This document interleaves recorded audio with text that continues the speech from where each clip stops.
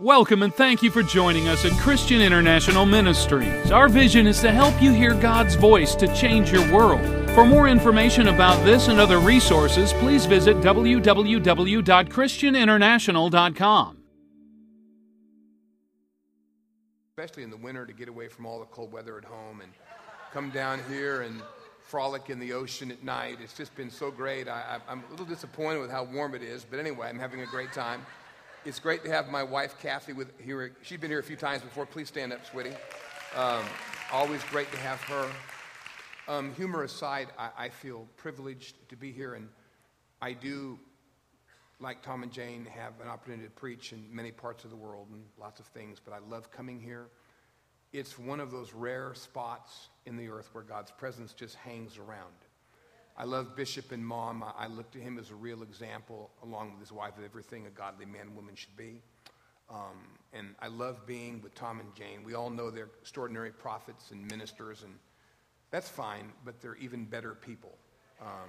I was telling Kathy tonight, the thing I like best about them is they're just real people.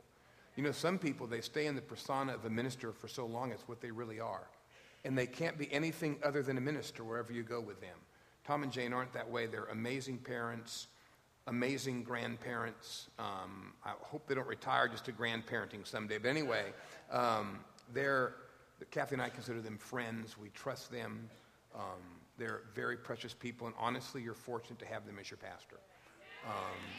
I truly mean that. I preached to churches of thousands and thousands and thousands, so I've been there and done that and all, but these are really great people.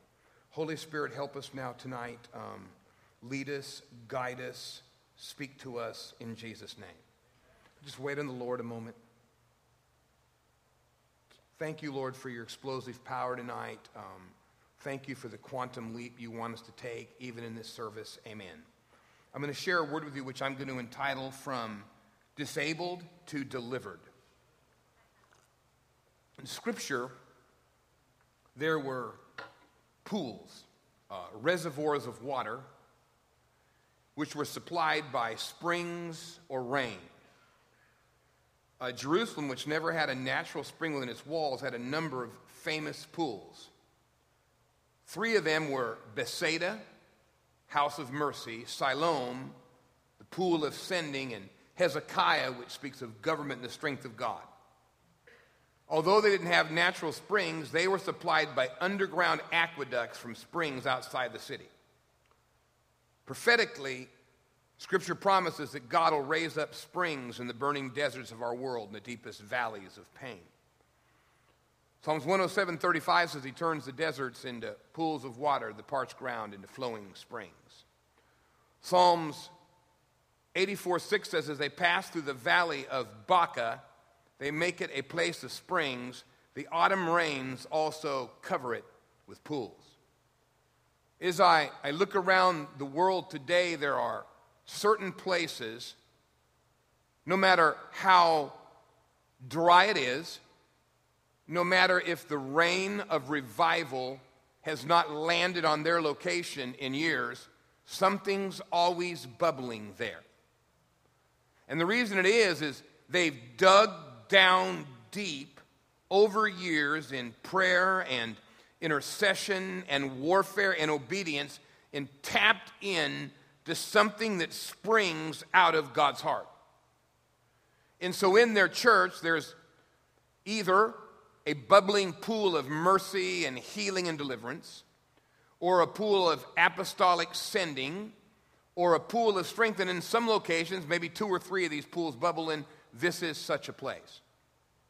How many years have you all been here now, Pastor Tom, Jane? 30 years. 30 years something's bubbled here. Revivals come, revivals go. This place always bubbles. Hundreds and thousands of people have been ministered to, and that's not hyper-exaggeration. And so, despite the promise of being in a place like this, there is an inherent peril to being somewhere where God is just always bubbling up. Now, there are times God seems to be trickling up, gurgling up, but he's always bubbling because they're not a cistern fed by the rain of revival. They've tapped into something. A few years ago, I was in the Middle East, and I had a prophetic dream. 2 years before that, I'd visited Jerusalem with my good friend Ron Lewis, who himself is Jewish, and we went to the pool of Bethesda, which means house of mercy. It was in this pool, if you remember, in John chapter 5, that Jesus healed a man that had been an invalid 38 years, almost a full generation. My visit to this archaeological site, and I just marveled looking down at all the archaeology and all, and knowing the story of the pool and the angels would stir it, was even more important because 2 years after that visit, I was in Dubai in the United Arab Emirates, and I had a prophetic dream from the Lord. And in this dream, I was crawling down a long tunnel-like shaft into the darkness. At the end of the tunnel was the archaeological site of the pool of Bethesda. How many of you know that's kind of weird? Now, I'm so young, I don't have as many dreams as Tom and Jane, who are, of course, much older than I. But anyway, okay, young men visions, old people dreams. Okay, just kidding. Now, I'm really older than them, unfortunately. All right. Now, the end of the tunnel was this pool of Bethesda. I sat down on a stone-carved bench near the pool and just began to preach. And people were gathered around this miraculous pool. These were the first words out of my mouth. This is one of the greatest traps that any Christian can fall into. And I woke up. I want to talk to you about some deadly mindsets that can come into your life when you've grown accustomed to living around a pool where God periodically does miraculous things. And things just bubble up. I want to go into your mind tonight in the next few minutes. I'm not even going to preach long. And show you by the Spirit of God 7 barriers that if we're not careful can keep us from our miracle. Can keep us from our quantum leap. If I've done that, the worship team is going to come back up. We're going to stand up and just go back into worship and see what God might do. Now let me read this passage to you. According to John 5, that you know the story, the pool of Bethesda was a place where God was supernaturally healing people, and from time to time, an angel would touch the waters of the pool. How many of you would enjoy that pool? If you were sick and you knew you could be healed there, you just camp right there. When Jesus walked into the pool's vicinity, there were a large number of disabled people all waiting to be healed underneath the 5 covered porches which were around the pool. The Bible says that among them were the blind, the lame, and the paralyzed. Why is it, beloved, that the churches, even great ones, are filled with broken people? Like Tom and Jane, Kathy and I have the privilege to go around the world. And everywhere we go, we look out in great churches with ministry and anointing. We see people blind to their purpose, lame in some area of their life, and paralyzed in something. Not just physically, but maybe financially, maybe emotionally, maybe relationally. How can you live in such proximity to God's gurgling power, yet stay lame, paralyzed, and blind? Now, we know God works in suffering and all those things. I'm not talking about that God doesn't use suffering. So I go in many churches and I see this and I'm in a quandary. God is moving. Now, let me tell you, even as Jesus visited the pool of Bethesda to demonstrate to them another way, this church is coming into a time of very unique visitation. And Jesus is going to begin to walk through your midst, and things are going to break out, not just from the front, but all over the church. In fact, Jesus, as much as this church is famous for laying on of hands, Jesus himself is coming to touch some of you directly. You're going to watch this. Watch it week after week what happens. It's why I feel to speak this message. I've not preached this message for a number of years. I preached it, then I haven't preached it maybe for 3 years. I look back, this I think 3.5 years ago or something, I can't remember. Now, sometime later, out of John 5, Jesus went up to Jerusalem. for a feast of the Jews. Now, there is in Jerusalem near the Sheep Gate a pool which in Aramaic is called Bethesda, which is surrounded by 5 covered colonnades. Here a great number of disabled people used to lie: the blind, the lame, the paralyzed. One who was there had been an invalid for 38 years. When Jesus saw him lying there and learned that he had been in this condition for a long time, he asked him, "Do you want to get well?" That may seem like a strange question to you unless you've ever been invalided for a period of time and that now defines your personality. That sickness, the pity it generates, the lifestyle of pain and self-pity that can come with it. The longer you're sick, believe it or not, the more that can even become an issue deep down. "Sir," the invalid replied, "I have no one to help me into the pool when the water is stirred." Does it surprise you that he's looking the Lord of glory in the face and asking for a human? In fact, he is reducing God himself to the level of his faith, thinking that big, strong carpenter might be able to throw me in the water and get a miracle. We somehow reduce Jesus down. "Sir," then replied, "I have no one to help me into the pool when the water is stirred. While I'm trying to get in, someone else goes ahead of me. It's just not fair. Everyone else gets their miracles. Why are they touched? And I've been in this church so long. I've been here since the beginning, and I'm lamed, Pastor." Then Jesus said to him, "Get up, pick up your mat and walk." At once the man was cured. He picked up his mat and walked, and the day on which this took place was a Sabbath. And so the Jews said to the man who had been healed, "It's the Sabbath. The law forbids you to carry your mat. It's against the law." But he replied, "The man who made me well said to me, 'Pick up your mat and walk.'" Now, this is one of the most frightening passages of Scripture in verse 12. So they ask him, "Who is this fellow who told you to pick it up and walk?" The man who was healed had no idea who it was, for Jesus had slipped away into the crowd that was there. Does this kind of surprise you? That you receive a miracle of this magnitude and don't pursue God? And don't follow Jesus?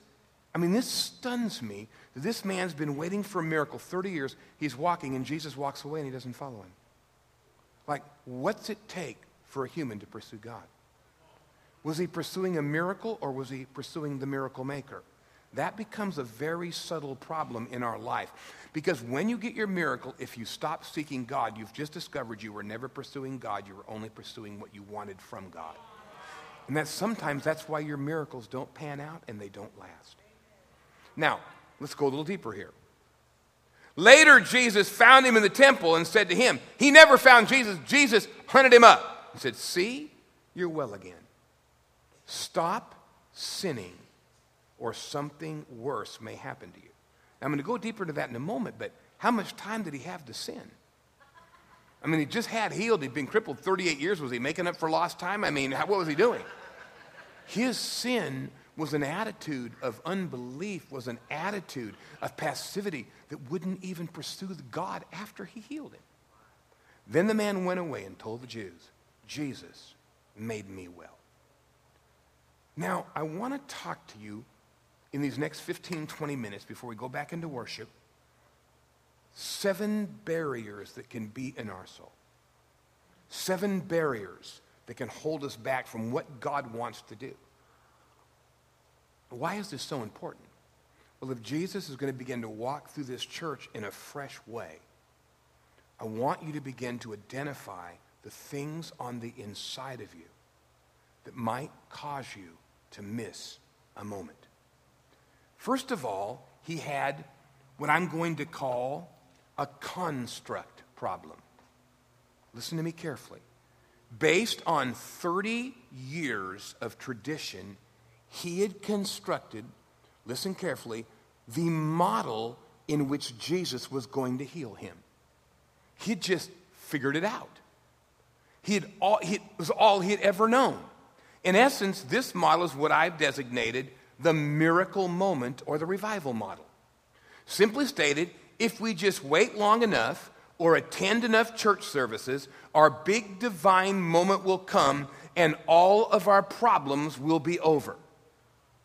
Tragically, like the disabled people around the pool, this model, as legitimate as it is, maybe in some cases, can blind its adherents to the normal way that God moves in the lives of his people. Look at me. This man had his eyes so much on the pool, he was blind to the man who'd been sending the angels to stir it for years. If I just get a prophecy, if someone will just lay hands on me, this may be my night. It's somehow we treat a miracle like there's a heavenly lottery in every service, like you pull 2 or 3 numbers and you get your miracle. And many of us in our own minds, we build this construct. This is how God's going to heal me. This is what he's going to do. And the construct is typically not based only on the word. It's based on your experience with the word. So if God's going to heal me, well, like maybe it's going to be at church. And, if God's going to heal me, someone's going to lay hands. Those are wonderful things, and they're all biblical. But it's not the only way God does it. Do you know God does make home visitations? Did you ever know that? Like he really will come into your home. Did that ever dawn on you? In fact, churches just practice for what you should be doing. Do you realize David himself brought the Ark of the Covenant into his home? It's why when Solomon married the princess of Egypt, he wouldn't bring her into his dad's house. He said, the Ark has been in there. Now, this is interesting. You know one of the saddest stories to me? You remember the centurion that had the miracle? Jesus was on the way to his house. And the man said, I'm unworthy for you to come into my house. Just speak the word and my servant will be healed. We marvel at his faith. I marvel at the sadness that he lost the opportunity to have Jesus come into his house because of his shame. And I'll tell you something.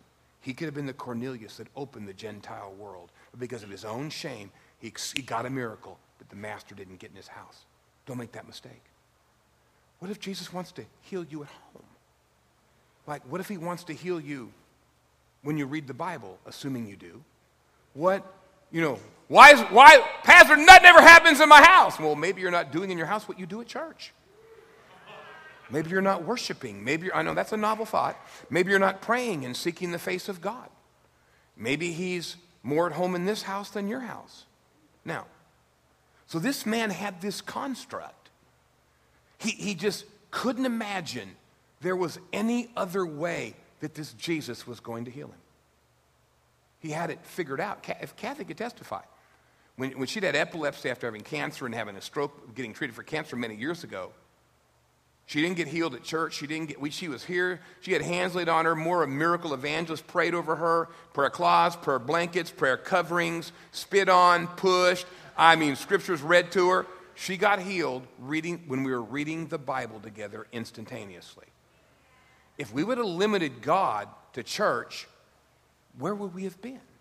Now, secondly, he not only had a construct problem, he had a contact problem.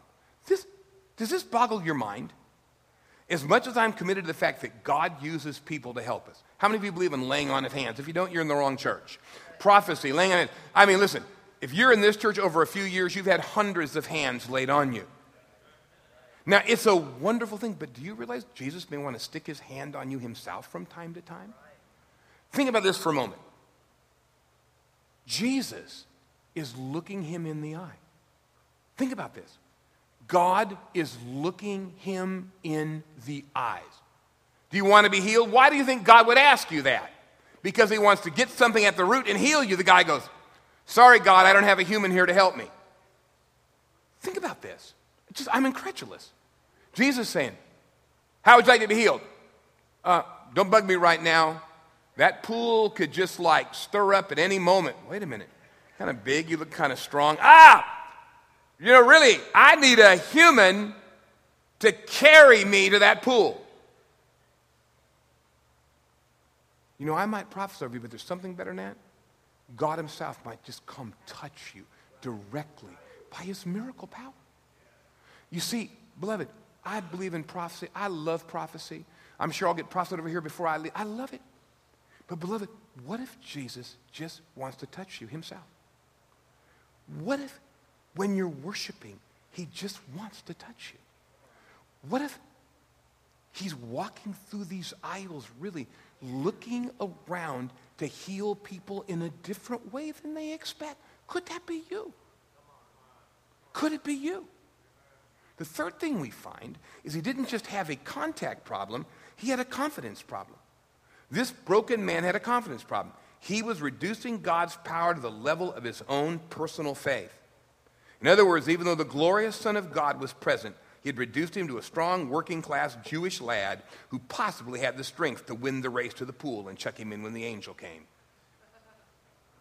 Beloved, feel free to reduce God to your level of faith, but it doesn't work well.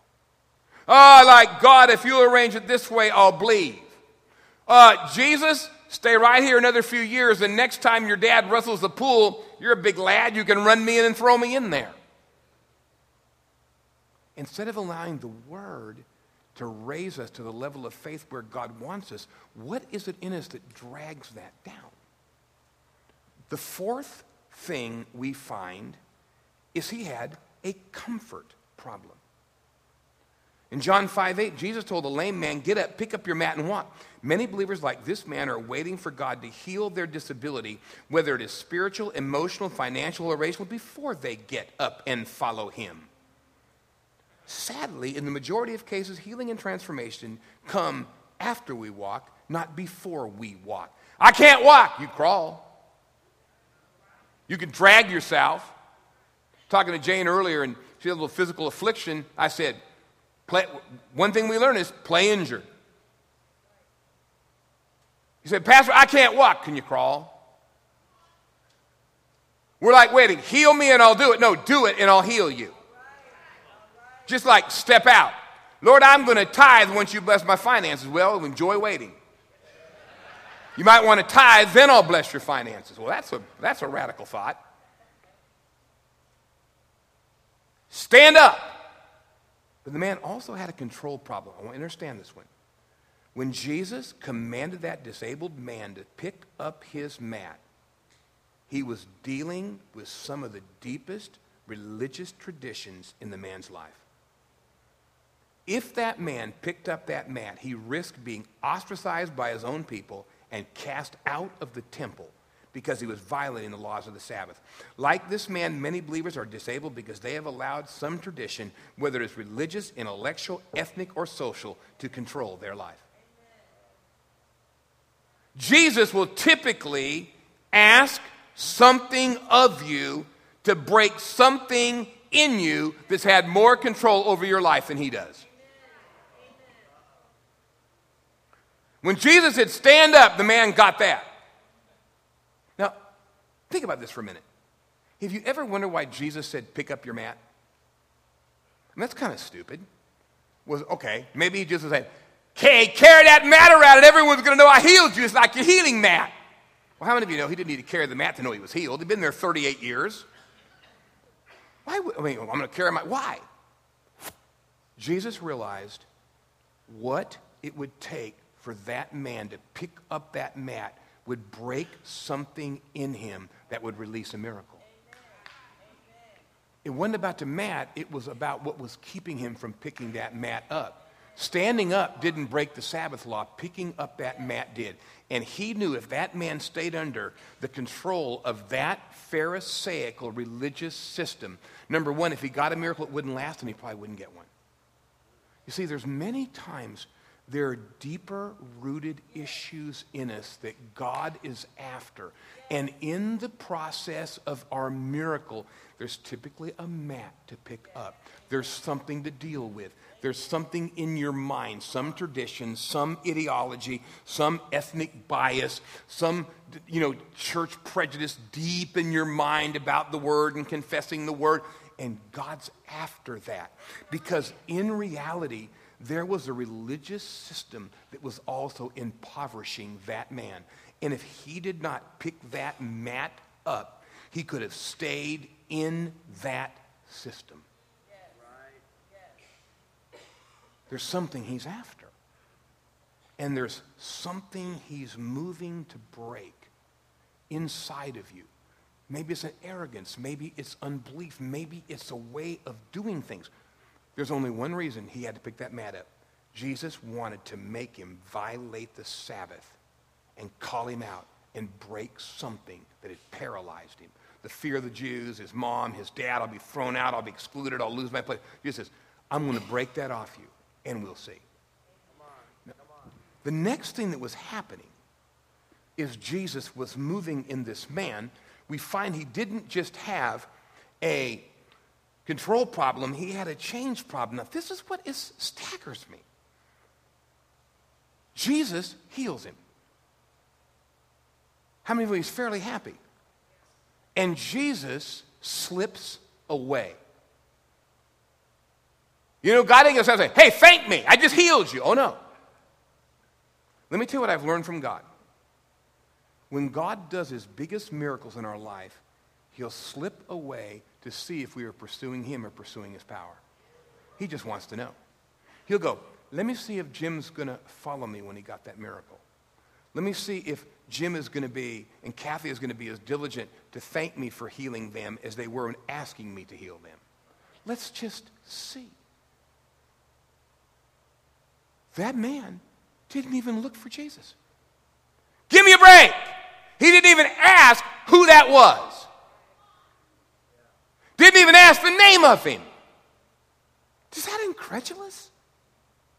Didn't even know the name. I'd have said, who was that? My God, where'd he go? Man, where'd he go? And Jesus waited around to see. And then they said, catch this. Him said, you violated the Sabbath, you picked up the mat. Who told you to? Ho, ho, ho, ho, ho. Jesus is getting ready to find out who's he going to be controlled by. Who is he going to be controlled by? He's going to go back under that system, back under that control, back under that false lifestyle. And you know something? Jesus is watching the whole thing out in the crowd. He's watching to see, is this man going to have a miracle moment or a miracle for a lifetime?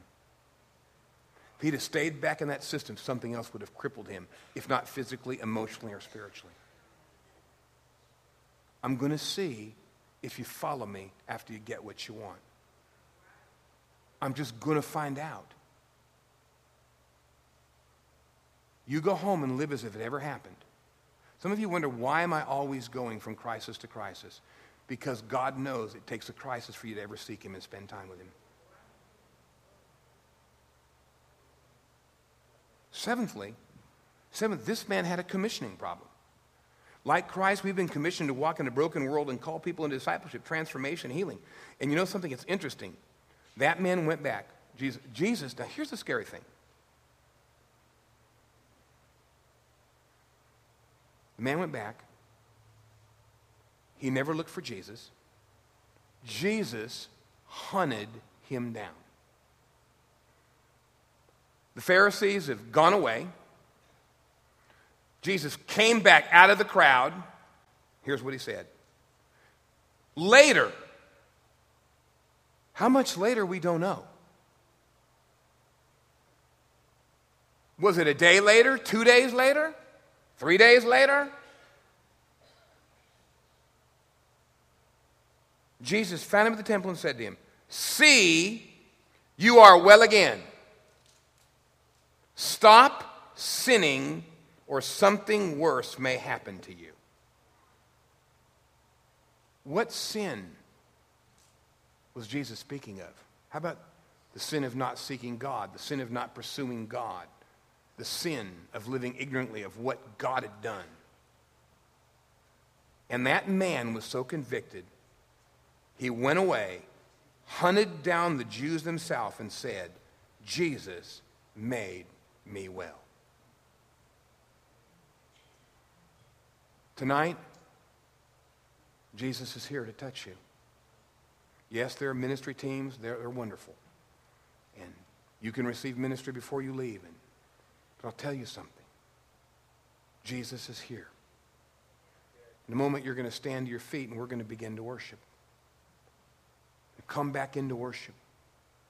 And I want you to open yourself to Jesus tonight and just say, Jesus, come touch me. If you're near someone and the Holy Ghost tells you to lay hands on it, feel free. But we're going to worship. I don't know what our great worship team is going to do. They said, what should I do? I said, beats me. Just do something. Just bring us deep. Stand to your feet. I love the rain. I love the stirring in the pool. I love the rushing river of God. You know what I like better? Jesus looking me in the eyes and saying, Jim, want to be free? Want to be well? Want to be touched? Take, rise up, break that control in your life, and be well.